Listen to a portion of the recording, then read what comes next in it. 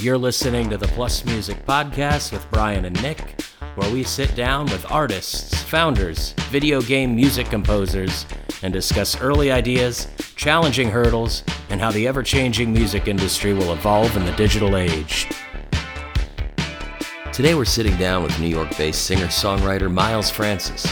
Known by musicians as one of the best-kept secrets of the New York City music scene, Miles talks to us about his collaborations with the likes of Angelique Kidjo, Alan Toussaint, Tunde Adebimpe from TV on the Radio, and Sharon Jones, to name a few. He's appeared on David Letterman and Jimmy Fallon, and we'll talk about his two singles that he's released this year, Service and Popular, and what's next for this coming year. Here's more from Miles now. Woo! What up? Yeah, there he is. So aside, what do you say after that? I don't know. What do you say? So how does one get started doing what you do in the music space? Did you start, thinking I'm gonna get in a band and that's my thing, or were you always like, you know what, I'm gonna do it this way? Like, how did it happen? It was, for me, it was, my dad is a musician, so I grew up going to see him play. And his whole family, extended family, are all musicians. So it was kind of in the cards, and I don't really remember ever deciding anything. It just happened. What kind of music did your dad do? He had a couple different worlds. He was a jazz trumpeter on one side. He also had like a folk rock pop singer songwriter side. So similarly to me, he had sort of like his instrument, which is the trumpet, and then he also had his songwriting, and it kind of got carried down to me. For me, it's drums and songwriting. So yeah, and it just went, I don't know, I have no recollection. It was all a blur. I just got my first drum set when I was 6, and then was like the child prodigy in my circles, and then pretty much when I got to high school, that's when I started like forming bands and playing around New York City and doing that, writing, going back and forth with bookers at small clubs, and it started early like that. So yeah. So it just wasn't really a big decision path. Like, you didn't have a big moment like dentist or musician. I got to make a choice right now. No, I mean, it was, although there was sort of a decision later in my career, like later, I'm speaking like I'm like 70 years old talking about like my long career, but later in my career, towards the end of my life, it was kind of like I went into being a touring drummer, and that was like seemingly the path for me, because I was a drummer first and foremost. And then it was like, okay, well, what you do is you join bands and you just go off and do it. And then pretty much like 5 or 6 years into that, I had kind of like the path diverged, and I was like, oh, I don't know if this is actually for me. Turns out, even though I thought this was my dream is actually a different direction. So there was a decision, but it came later. Was that the crossroads of continue to be a touring drummer or be my own singer-songwriter?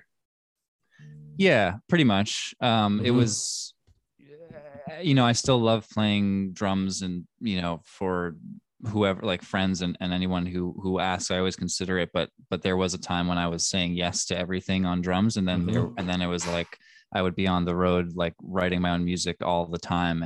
And it just got to be too much. I was like, I think actually what I want to do, like drums are the medium and how the sort of way that I think about music through, but like songwriting is the thing for me. So yeah. That's interesting. So you had to grow up. I'm just assuming you grew up outside of New York City. I have this vision in my head that maybe your dad used to play in Manhattan, and that's where you lived.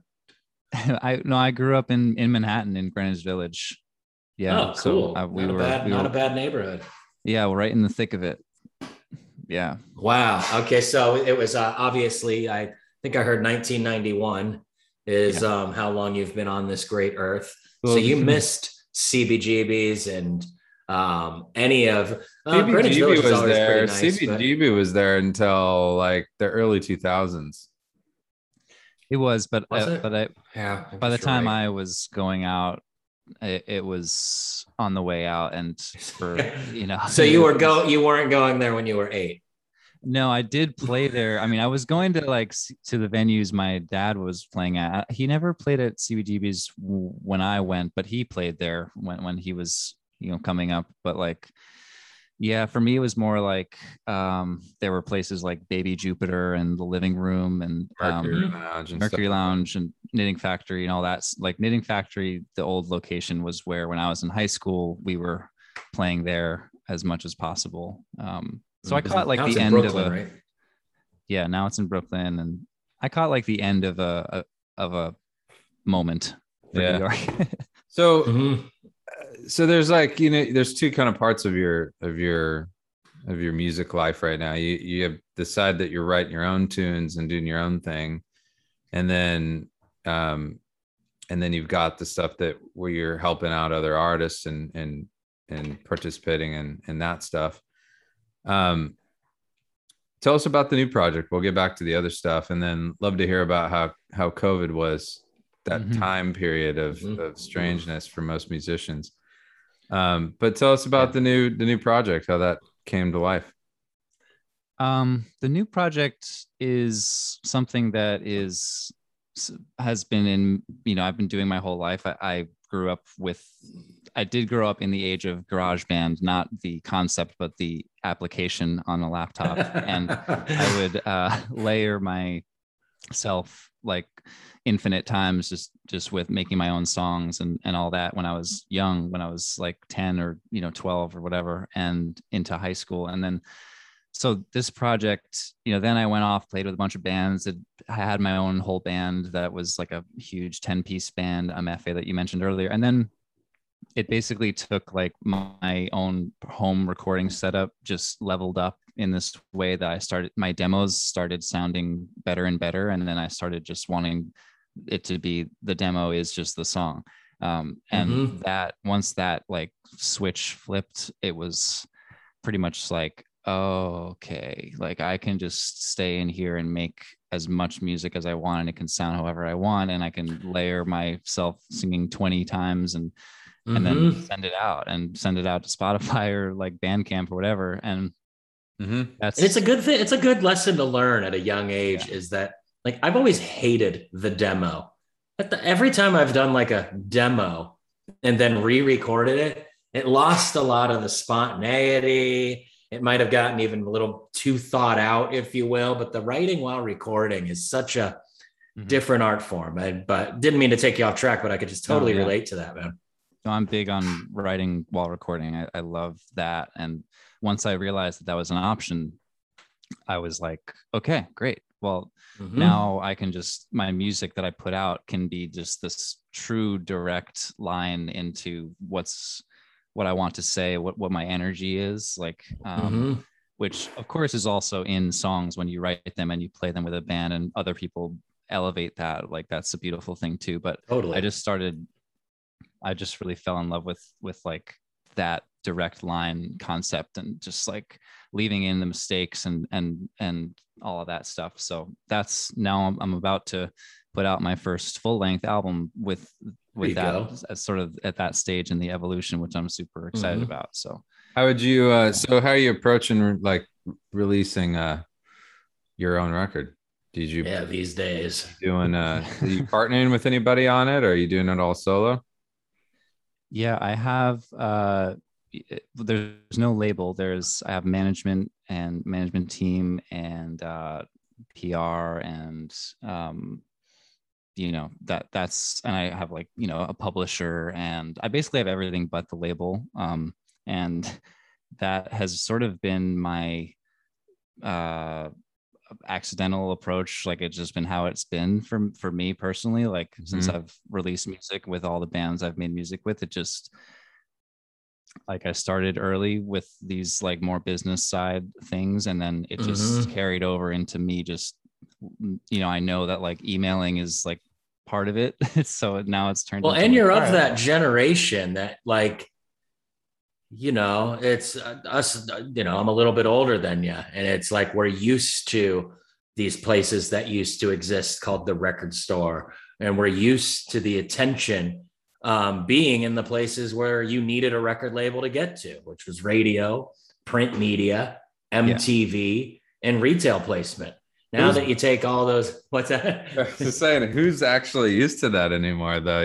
Like exactly. That's why I'm saying, like, is the, what you call it, like the proverbial or the traditional record deal even attractive to kind of the new generation of self-produced artists like yourself? Yeah, I mean, there's a lot of different ways it can go, and I'm not somebody that, I'm not anti record labels. Like it's more just like, it's just how it's gone for me. But at this point, it's like I have a lot of friends who have been on labels who then leave, or who aren't on labels and then they get on one, and it's literally like every single person has a different experience at this point. Totally. I feel like there was maybe a time when it was a little more cut and dry. Like you get a record label and you do, like, your music gets out there more. Like it was like a real, but now it's like you sign a deal and you're still like, the artist is still the main vector for promotion, whereas the label has less of that power. It's like, you're only really at that point kind of negotiating for budget so that you can go hire a team to help you out. Yeah, totally.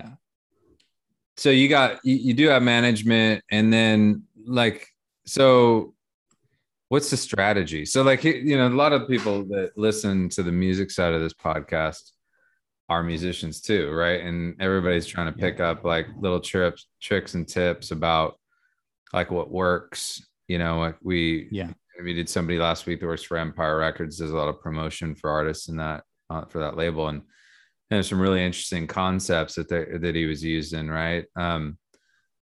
What do you see working, or that you see artists doing right now? I mean, for me, it's a lot about like, I believe in like really cherishing everything you put out, not being too precious about things, but like presenting, like acting the part, you know what I mean? Like especially for independent artists, I feel like it boils down to like, you are responsible for so much from top to bottom of like how you present to the world as an artist, and it all needs to be, you need to give it attention, and if it's the sort of like, even the most casual, like seemingly casual artist, sometimes like even that is its own ethos and brand. Like, and so for me personally, I approach it like okay, so I have an album that's going to come out in late January. So how between now and then am I going to let the world and the people who are following me know what I'm about, like saying what I actually feel, like what I'm actually trying to say as an artist, while also like, every single song, like what is the outfit for that song? What is the visual sort of like look of this song? And I love thinking about all of my songs in that visual ways, because right, like people experience music visually now in like this crazy way, but it is also an opportunity. So I basically, like, you have my end goal, and then it's like, okay, I'm spacing out my releases in an interesting way so that each song I'm releasing can have its little moment, and then you move on to the next moment, and you kind of keep people like being like, what's describe next? one of those early moments coming up then. So you have like one track coming out, say for example, you have a single coming out. Are you pairing that social media record? You pairing that with a video? Do you focus on TikTok, Instagram, Twitch? Like, are you kind of another concept that a lot of artists that we see using is like, as they're doing the record, they're bringing the audience in to the whole experience, like in real time on Twitch. And then the song comes out and they're like, oh, I voted on that bass line track, like that take, you know what I mean? And cool, like it made it into the record and blah, blah, blah. So Anything like that you're doing? What are you thinking about that kind of stuff?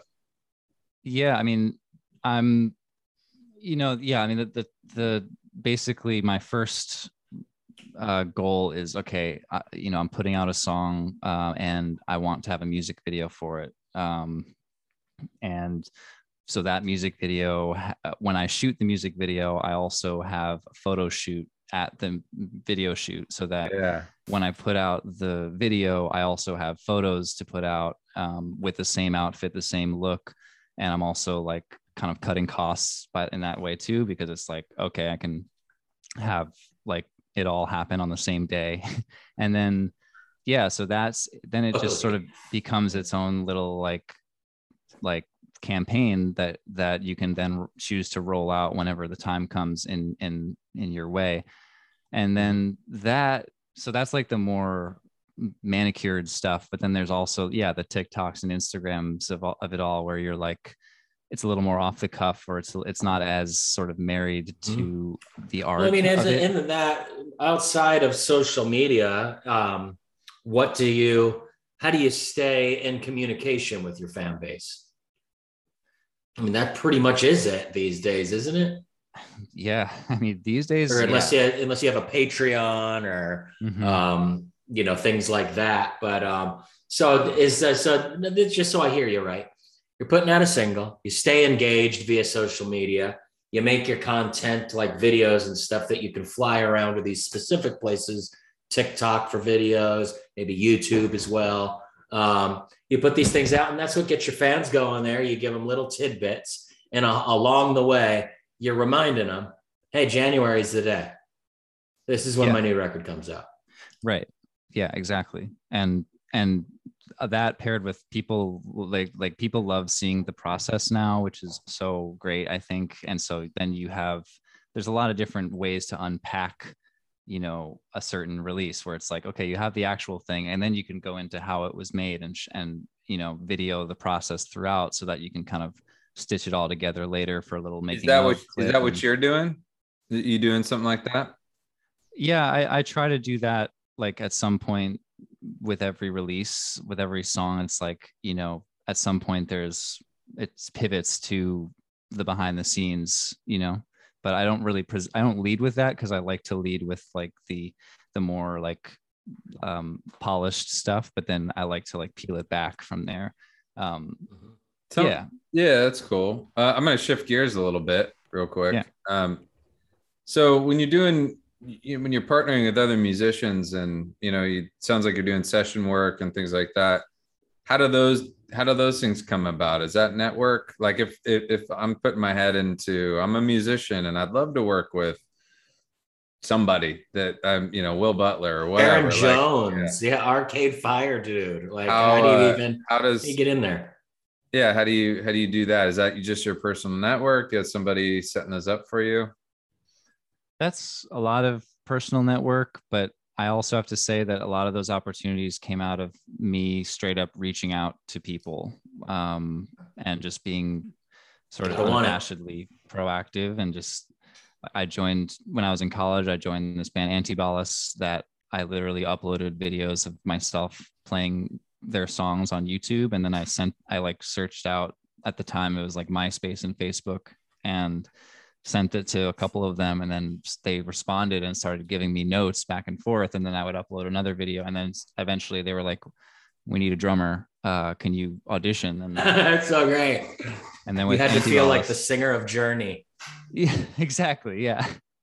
And then with then fast forward a few years, I'm touring with Antibalas, and we're opening for Arcade Fire on the road. And then I met Will, and I just loved I loved his whole vibe. And I went and saw him play a solo show, and I was like, he was playing with a drum machine. So I just like emailed him. I was like, hey, if you ever need a drummer, like, you have a great, the drum machine is great, but like, if you ever need a drummer, let me know. And then he was like, yeah, actually, you want to meet up? Like, fantastic. So, yeah. And it's kind of like, and then from there,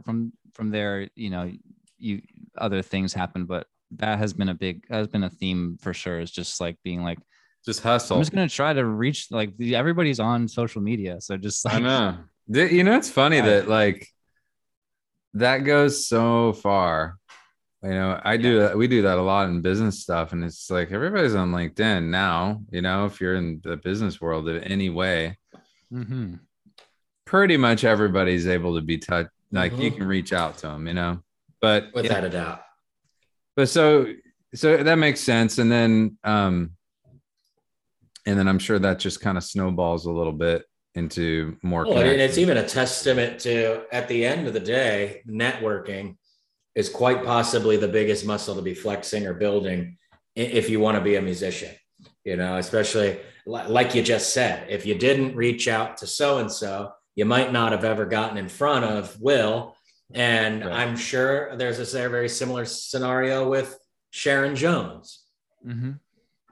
Yeah. And I mean, networking it can look like a lot of different things. Like I've, you know, we all hear that networking is important. And I think for me, when I hear networking, I think about going out to parties or like social, you know, that stuff, which gives me the name tag and stuff. Yeah.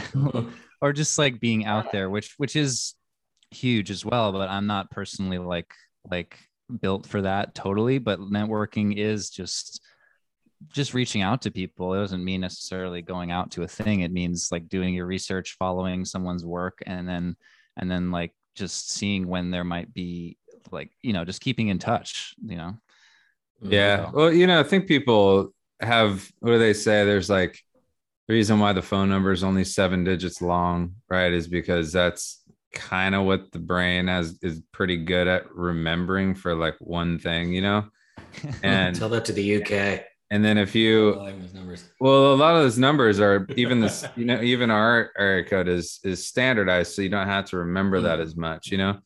But that happens when you're thinking, how many drummers do I know? Even though you might know a ton, like it's the ones that are in your recent memory that you come up faster, you know. Yeah. And that's just how things work. Cool, man. So I am curious to know though about Jimmy Fallon, Sharon Jones, and David Letterman. Like, those are iconic names. Everybody wants to play on those shows. I have, but everybody else, let's hear about your experience. Yeah. You know, I love that. I don't know. Yeah, I love that stuff. I'm just like, when I was on Jimmy Fallon, it's actually a crazy story. When I was my first year in college, my first like month, I went to a taping of Jimmy Fallon with a friend, and we were in the line waiting to go in, and someone comes up to me and is like, "Hey, we're looking for people to play like this stupid game during the show. Would you want to?" And I was like, "Yeah, let's do it." So they brought me backstage. It was a game called Shake Your Hat and Gloves Off, where they put like these doctors' gloves on your hands, and you have to shake them off. And Sounds I won. Impossible. Yeah, nice. And I won. And the kicker is that, so I was wearing my Antibalas t-shirt as I was just a fan, and I was on TV wearing it, and I realized that the guitar player of the Roots, their band, Kirk, was my preschool teacher from New York, from like early New York days. No way. He was just starting out like gigging and stuff, but he was a preschool teacher. And so I connect with Kirk, and I'm like, and he's like, "Whoa, nice shirt." Like, you know, and I was like, "Yeah, Antibalas, I love it." And then fast forward like years later, I was with Antibalas. We went on to Jimmy Fallon and for this record we put out, and we were playing, and I was like, I saw Kirk again, and I was like, "Hey, I'm back. It's I'm now in the band that like the shirt and this, and you get it." So yeah, it was an amazing What experience. Was he like? What a way. He was like, "How did all this happen?" It was great. He's the nicest. He was super proud of me, and he's like, you know, I was his preschool student. That's a strange. That's so cool. Thing. But yeah, you know, I love all that like TV. David Letterman was great. He like, I have a screenshot of him after we finished playing. You know, he did the classic like, "Are those your drums? Do you know about this?" He says that to all these drummers. No, okay. Kinda.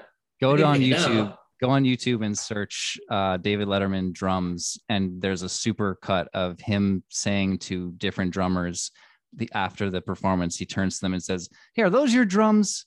Or those are some nice drums." And he did that to me, so I was honored that he that he did that. And what act were you playing Letterman with? That was with Will Butler. Yeah.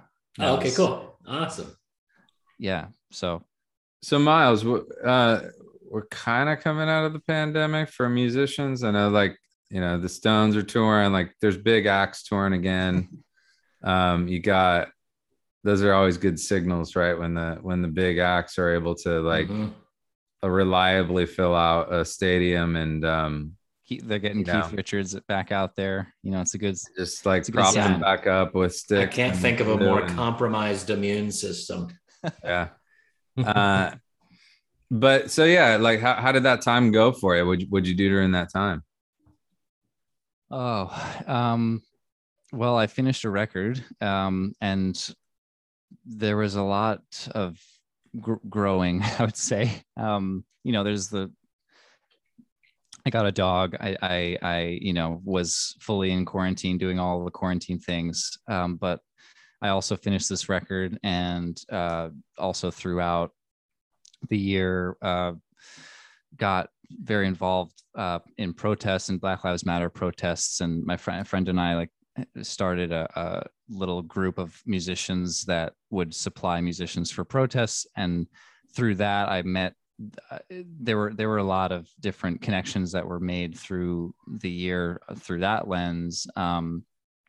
So it was one of these, yeah, it was just as crazy of a year, but as it could have been, but it was very formative for me. And I definitely grew, I feel like, you know, a lot. And did you ever hit that wall that I think everyone hit of this?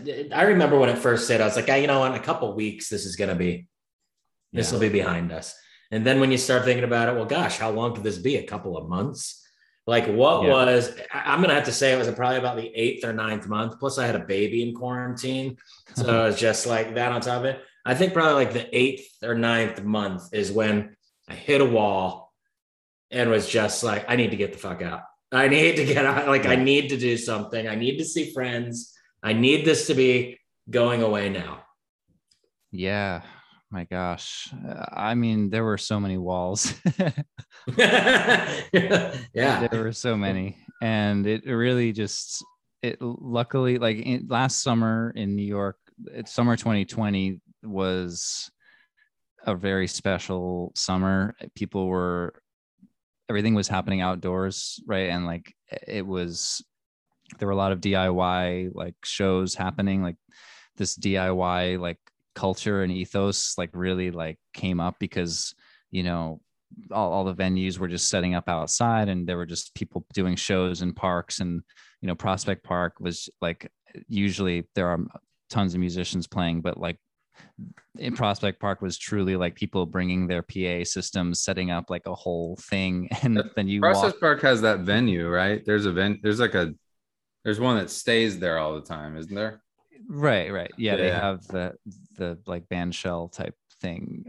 But this was even, like small, more DIY little shows. And so that was like, I'll never forget that summer, because we were just those walls that you were mentioning, like it helped to just go outside at least and be able to like see people and, you know, at a distance and all that. But like, you know, pretty interesting how like a city like New York would react to that, right? Like, that's it you know, depends on where you're at. Like if you're in a space where people are already on top of each other, right? Like literally stacked. How do folks react with that? You know, because like New York's all about the going out culture, right? Like it's all about like the things that you do outside of your tiny apartment, right? And so, and then the weather is going to be part of that. But, you know, when it's cold as hell, you want to be indoors somewhere. But especially in the summer when it's like, I get the fuck outside, because, you know, maybe you don't have AC like most people, you know? Exactly. And there were many moments where I truly just wanted to leave New York forever. I was like, why, if I can't you start to see it in a different way when like you said, you can't go out to anything. You're just in your apartment and you're like, why do I live like this? And it's like, oh yeah, right, I live in New York for everything out there, everything outside. Exactly. That's not a bad. My wife actually grew up in Manhattan on 80th and 3rd, so the Upper East Side part. But I've always found that the people that I meet that are born and raised in New York have such a bigger appreciation for outside. Like my wife is like that always. If we're sitting inside for more than a couple hours, it's like, let's get the kids and go outside. We got to get outside. I'm a San Diego guy. It's freaking 70 degrees and sunny every single day. I could take a few days and stay inside. Right. Yeah, totally. So it's cool. So it's sort of melting now a little bit. Like, no, the bad analogy probably because it's getting cold in New York right now. But like the COVID stuff's kind of settling down, turning down a little bit, and are clubs back open? Everything's kind of back to normal, or are you out and playing? It's the end. It's starting to wind up for sure. I wouldn't say it's normal. But yes, it's all happening. It's all happening. Is Mercury Lounge open? I mean, yeah, that's low ceilings in a small club. Would you? Yeah, it's all open right now. It's just a matter of people. It's sort of on everyone. It's on everyone on individually to sort of decide what they're comfortable with. So, but shows I've played a couple of shows now since COVID, and it felt amazing. Like it felt amazing to play a show again. One of them was on a rooftop, which was just great. And then I did another one indoors, which I was a little nervous about because I just haven't done an indoor show, but I did that. It felt great. And just it's kind of like one day at a time. It feels for me personally, one show at a time for sure. Well, as we wrap up, where's your next show? When's the next one? The next one I'm playing at Brooklyn Bowl next month. Cool. Actually opening for Antibalas, which is the band I used to be in. And so that'll be really fun. They asked me, it's kind of a full circle moment for me because, as I said, like I joined that band, and then through an evolution and a process, I realized that I didn't want to be in that band, or I wanted to embrace my own sort of work. And so now years later, I'm going to open for them at their show. So with my own project and my own music. So yeah, that's very cool. Great. Yeah. That's cool. All right. Well, we'll have to put that in the show notes. And as we send everybody off, what song do you want? What's a good first impression of you, Miles? You've been in so many acts, and your solo stuff's coming out. I don't know if you want to premiere it first here, or maybe one of the new singles you put out in 2021. Up to you. Yeah, I mean, this is coming out in, I think I'll send you my song Good Man, which is my next single. It's coming out in just a couple of weeks. Yeah, it'll be right about the right time. Yeah, so it's kind of like I'm announcing my album with this song, and it's a song that is lyrically and sort of in many ways a center of the album. And the album is about masculinity, about all these sorts of subjects that we can go into on another podcast. There you go. Excellent. There you go. Yeah, Good Man. Excellent. The song. Good Man. Well, the pleasure was ours. Yeah, good to meet you, man. And good luck out there. And when you're out on the West Coast, you have to let us know, all right? Yeah, definitely. Sure. I hope to get out there soon. Cool. Sooner than later. All right, guys. Awesome, Miles. Take care. Thank you. Yeah.